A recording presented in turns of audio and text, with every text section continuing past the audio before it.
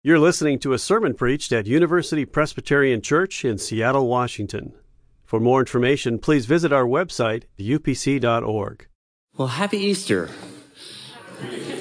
Oh, wow. I am having a happy Easter. I'm glad to be with you. I want to thank you for coming to worship with us this morning. My name is George Hinman, and I'm the senior pastor. It's just really a privilege to be together with you this Sunday. I know that there are a lot of other places to be on a weekend, particularly the first beautiful weekend of spring, and you're here for a lot of different reasons, I assume. Maybe some of you are here because somebody invited you and they want to share this moment with you, and you love them enough to say, sure, I'll do that.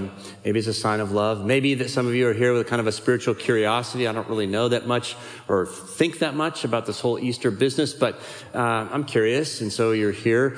Others of us are here because we know Jesus and we love him, and we can't be here too much, really, just wanting to worship him together. So whatever brings you here, again, you are here, and I thank you for that.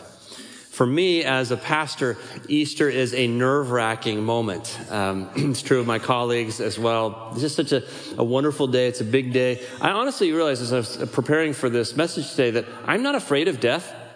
I can truthfully say that. In a minute, you'll see how irresponsibly I live, and you'll believe it. But I tell you, I'm really not afraid of death. But of this, I'm terrified. I totally am. Something about bunnies and peeps and neckties and little girls with pink dresses on just freaks me out. So you're going to have to help me get through Easter today. I think because I know it's such a big moment, Easter, and I want to do it justice. Many of us have been praying for you this morning that this will be a turning point in your life. And Easter is a turning point. Truly, it's been a turning point in so many of our lives as we've come to know the risen Savior. It's a turning point in human history, and we just want that for everybody. So that's our prayer for you today. And my belief is that none of us is here by accident. That you're here today because the Holy Spirit said, I want you here. I want you to know me more. I want you to be more enfolded into my arms of love. And so I believe that God has an agenda for each and every one of us today.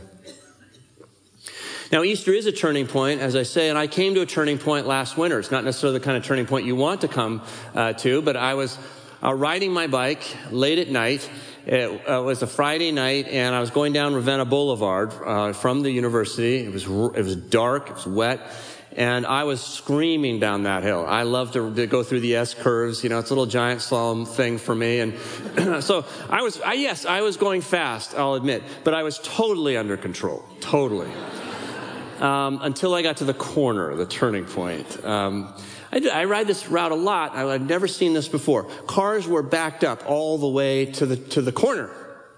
So I had not seen that, could not see that. But as soon as I got around, I don't know what it was. Maybe it was a pedestrian or there's a stop sign there for some reason.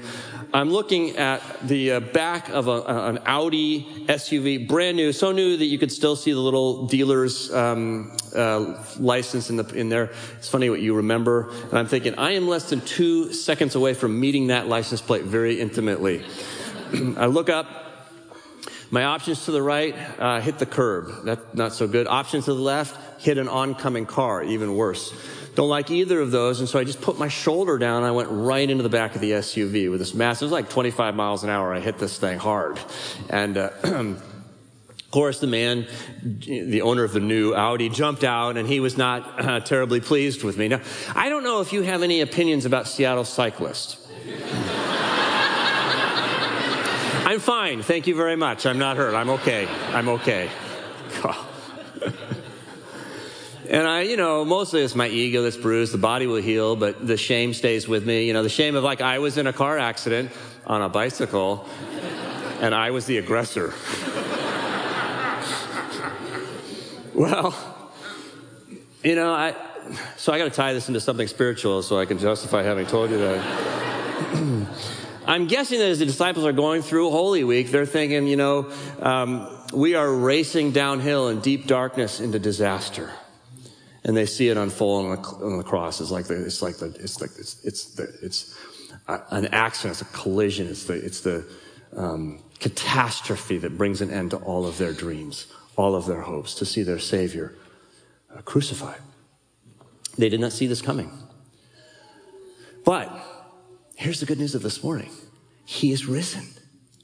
I mean, that's what's around the corner. That's the surprise of Easter. Now, the particular kind of surprise Easter is extraordinary. It's referred to in the scripture in several places as a birth event. And I need to puzzle with you a little bit around that description of Easter. Those who first saw Jesus risen from the dead started to refer to him as the firstborn. It's a curious expression, the firstborn from the dead. Let's look at that together. The passage I want to refer to is printed in your bulletin. If you're able, would you stand with me? Let's read God's word aloud together. This is from the Bible. It's from Paul's letter to a church in Colossae, Greece, and it's a description of Jesus, firstborn from the dead. When we're done reading this, I'll say this is the word of the Lord, so that if you believe it, you can say thanks be to God. Listen carefully. You're reading his holy word. He is the head of the body, the church. He is the beginning, the firstborn from the dead, so that he might come to have first place in everything. For in him all the fullness of God was pleased to dwell.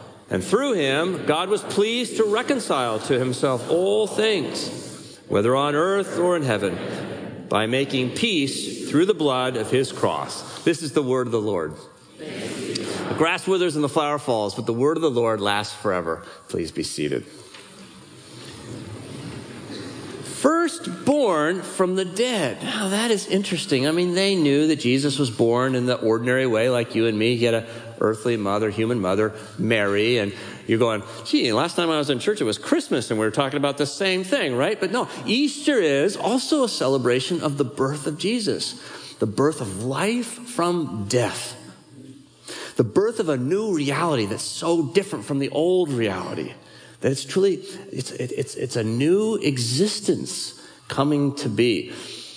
Jesus doesn't get back to the way he was before Palm Sunday. It's not a restoration of the old order. This is an intrusion and an eruption of the new order, a new creation breaking forth in the resurrection of Jesus. So it is a kind of a birth, figuratively speaking.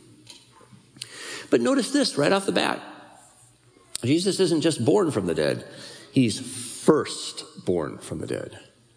In other words, there will be others also. There will be a long line of resurrections that follows on the heel of this one. This is only the first. Now, I want to ask you to consider what some of the implications of this birth are. I want you to think a little bit about how it impacts us. I don't know about you. I remember my sister's birth. Does anybody remember a sibling's birth? A lot of us don't because we're kind of close in age. I've got 10 years on my sister. And so I was, I think it was in third grade. And I remembered, I love my sister. And at one point she didn't exist, of course. And the principal comes into my classroom and says, George Hinman, yes, I want you to come to my office. This normally wasn't a good thing.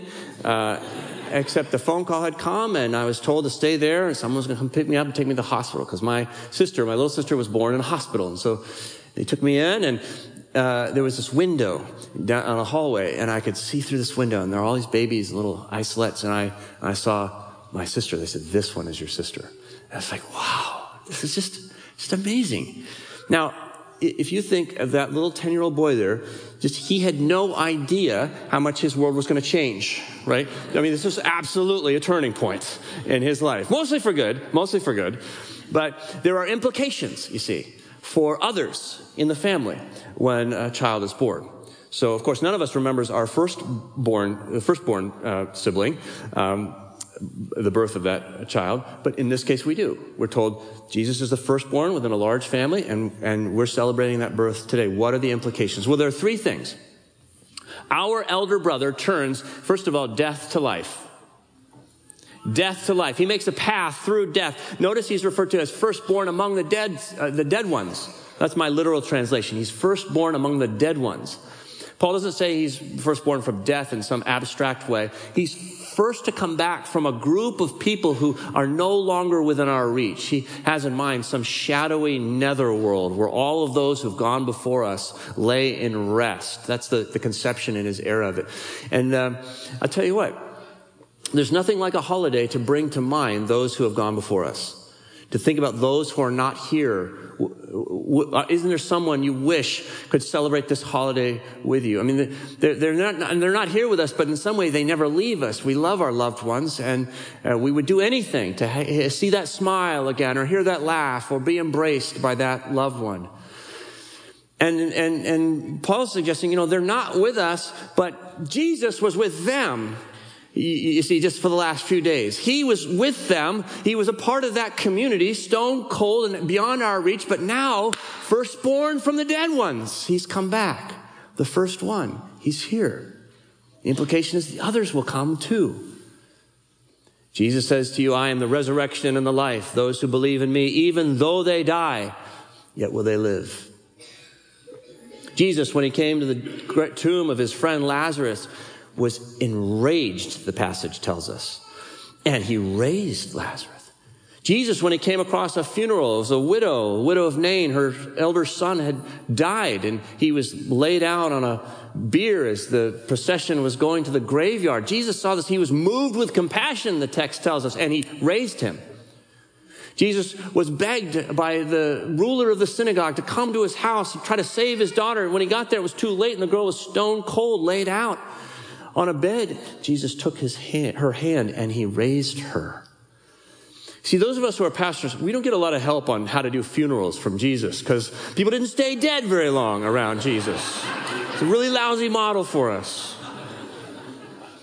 Jesus turns death to life. Our elder brother also will turn divisions to reconciliation.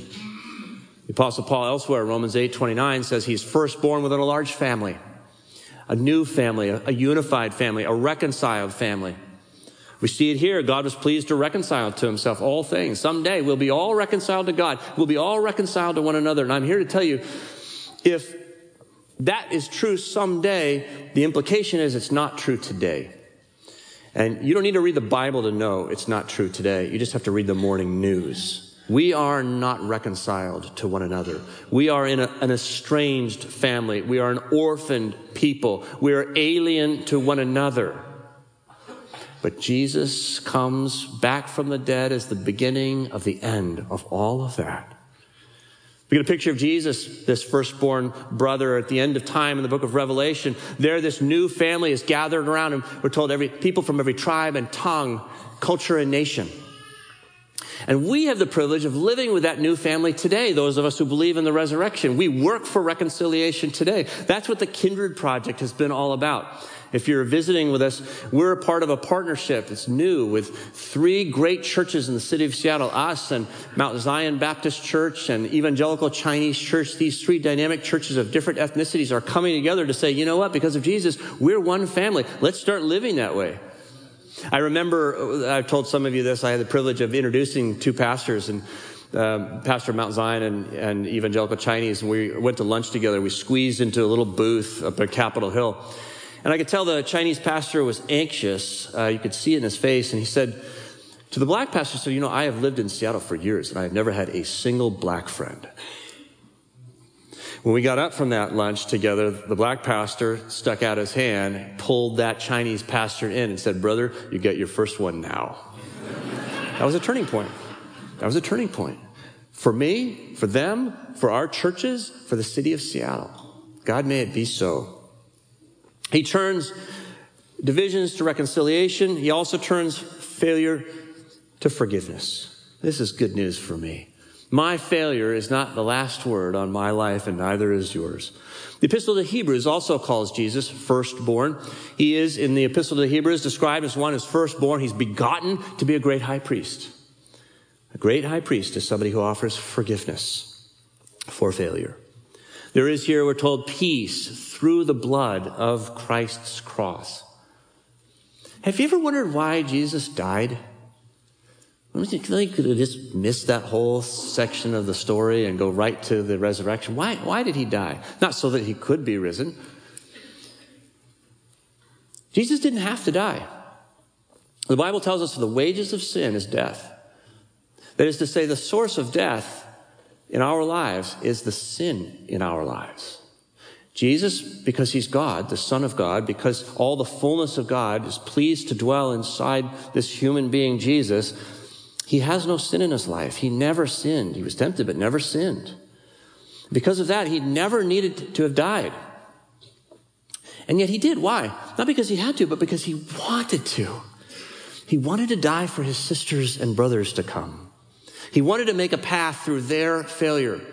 He wanted to hang on the cross to absorb the penalty for my sin and for your sin. He wanted to die so that you and I could live, so that we wouldn't be defined by our failures, our brokenness, our pain, our sinfulness. Someday you and I will put our socks on for the last time, and we'll turn around that corner and we'll meet Jesus face to face. And I wonder how you'll meet him. Do you expect to meet him as your judge or as your priest? Apostle Paul says, he's our priest.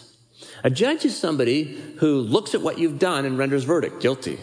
A priest is somebody who looks at what he has done, I've offered a sacrifice, and says, forgiven. You are forgiven. That's what Easter promises us, friends. Today we celebrate a great birthday. This birth is the most momentous birth in the history of the human family. This birth is an absolute turning point. Now, I know, I read the news like you. I know there's a lot of pain out there in our world today. And I know many of you, and I know there's a lot of pain in our lives today. It feels today like history is careening down a wet, dark hill, out of control, headed towards disaster. It feels that way, doesn't it? And yet Easter tells us, Easter asserts, that is not the case. I know now you and I feel like the most we can say is that it's darkest before everything's completely black. But the good news of Easter is that out of the blackness comes the light of our Savior Jesus Christ, born today to be our older brother. And the point of this, therefore, is not to be cautious on the hills of life, but to ride with wild joy, because we see around the corner. We know how the story ends. We know, in fact, what's coming towards us, more wonderful than we can imagine. So we've been praying for you today that this will be a turning point for you. That if you're in pain, you will turn to Jesus Christ, that you'll borrow the joy of tomorrow and get a little bit of it even in the pain of today. We've been praying for those of you who don't yet know Jesus and haven't received the promise of Easter, that you will also turn to Jesus. Our elder brother offers you today eternal life, to be rejoined with those whom you love. What a reunion. Our Savior Jesus, an elder brother, invites you today to reconciliation, not only with him, but with people around you. All people. What a great mission we've been given. Our brother Jesus invites us today, promises us and offers us forgiveness for all of our sins. What a great hope that is. If you've not received this promise, what a great day to receive it. Easter Sunday, 2017. I don't want anything more than I want for you to become a Christian today and to receive what Jesus died and rose to offer. The Bible promises us, if you confess with your lips that Jesus is Lord and believe in your heart that God raised him from the dead, you will be saved. That's all that's required. If you confess with your lips that Jesus is Lord and believe in your heart that God raised him from the dead, you will be saved. How should we prepare for our own resurrection? Someday it's coming, if we believe the Gospels. How should we prepare for it? My suggestion is, get to know your elder brother. That's how we prepare. He's alive. He's with you. He's reaching out to you. He's offering his life for you. Get to know him today on this side of the corner. Because to know him today is to know him for eternity. And to have the joy of knowing him today is to have the joy of knowing that the one who sits on the throne of history is not some stranger, it's not a judge, not some impersonal high priest, but is your elder brother who loves your life more than he loves his own. I want to close by giving you a little picture of that from the writings of Robert Farrar Capon, who asks us to imagine what it might be like to come around the corner on the last day into the presence of our Savior. He tells a story about a man who shows up at the resurrection with all of his record books as if it were an IRS audit. We might imagine he has a book to document his compliance with all of his favorite dogmas and a book to offer the rationale for all of his favorite dissipations. And he's coming like a dope to talk his brother into checking his bookkeeping against his own. Big mistake.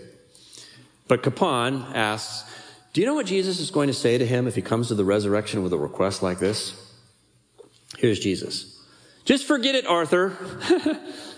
I suppose we have those books around here somewhere, and if you're really determined to stand in front of my great white throne and make a fool of yourself, I guess they can be opened. Frankly, though, nobody up here pays any attention to them. What will happen is that while you're busy reading and weeping over everything in those books, I will go and open my other book, the book of life, the book about everybody I ever drew to myself by dying and rising. And when I open that book, I'm going to read out to the whole universe every last word that's written there. And you know what that's going to be? It's going to be just Arthur. Nothing else. None of your bad deeds, because I erased them all. And none of your good deeds, because I didn't count them. I just enjoyed them. So what I'll read out, Arthur, will just be Arthur, real loud. And my Father will smile and say, hey, Arthur, you're just the way I pictured you. And the universe will giggle and say, that's some Arthur you got there. But me, I'll just wink at you and say, Arthur, come up here and plunk yourself down by my great white throne. And let's you and me have a good long practice laugh before this party gets so loud we can't even hear how much fun we're having. Let's pray together. Jesus, today we look around the corner. We see in your resurrection life the renewal of our lives and indeed all of creation. We see that truly you are the one who turns our pain into joy, our mourning into dancing. Will you allow that this could be a turning point for our lives today as well? There is somebody here today who needs to know that this promise is for them. We pray that you'll quiet every voice inside of them that's saying, oh, this is too silly. Oh, this is too easy. Oh, this is too wonderful. Let them hear the voice of heaven calling them into this new family, which Jesus has come to be their brother. Hear their prayer as they simply say to you, thank you, Jesus, for dying on the cross for my sins. Thank you for rising to give me eternal life. I give you everything I know of myself to follow you and to receive this gift. Father, there's someone else here who needs to know that the pain that they are in right now feels catastrophic, but the good news of Easter is that the worst thing is never the last thing, and that you are with them in the midst, and that you will lead them through, for you have already made a way, and that you'll make a way for them too. We pray for them as well. And for all of us, Lord Jesus, thank you. Thank you. We love you and we worship you. And we look forward to what you're going to do in our lives today and for all of eternity. Amen. For more UPC audio or to find out about service times, visit us at upc.org. All online audio is available on CD and cassette. To order copies of sermons and classes, please visit upc.org/audio, email audio@upc.org, or call 206-524-7301, extension 117.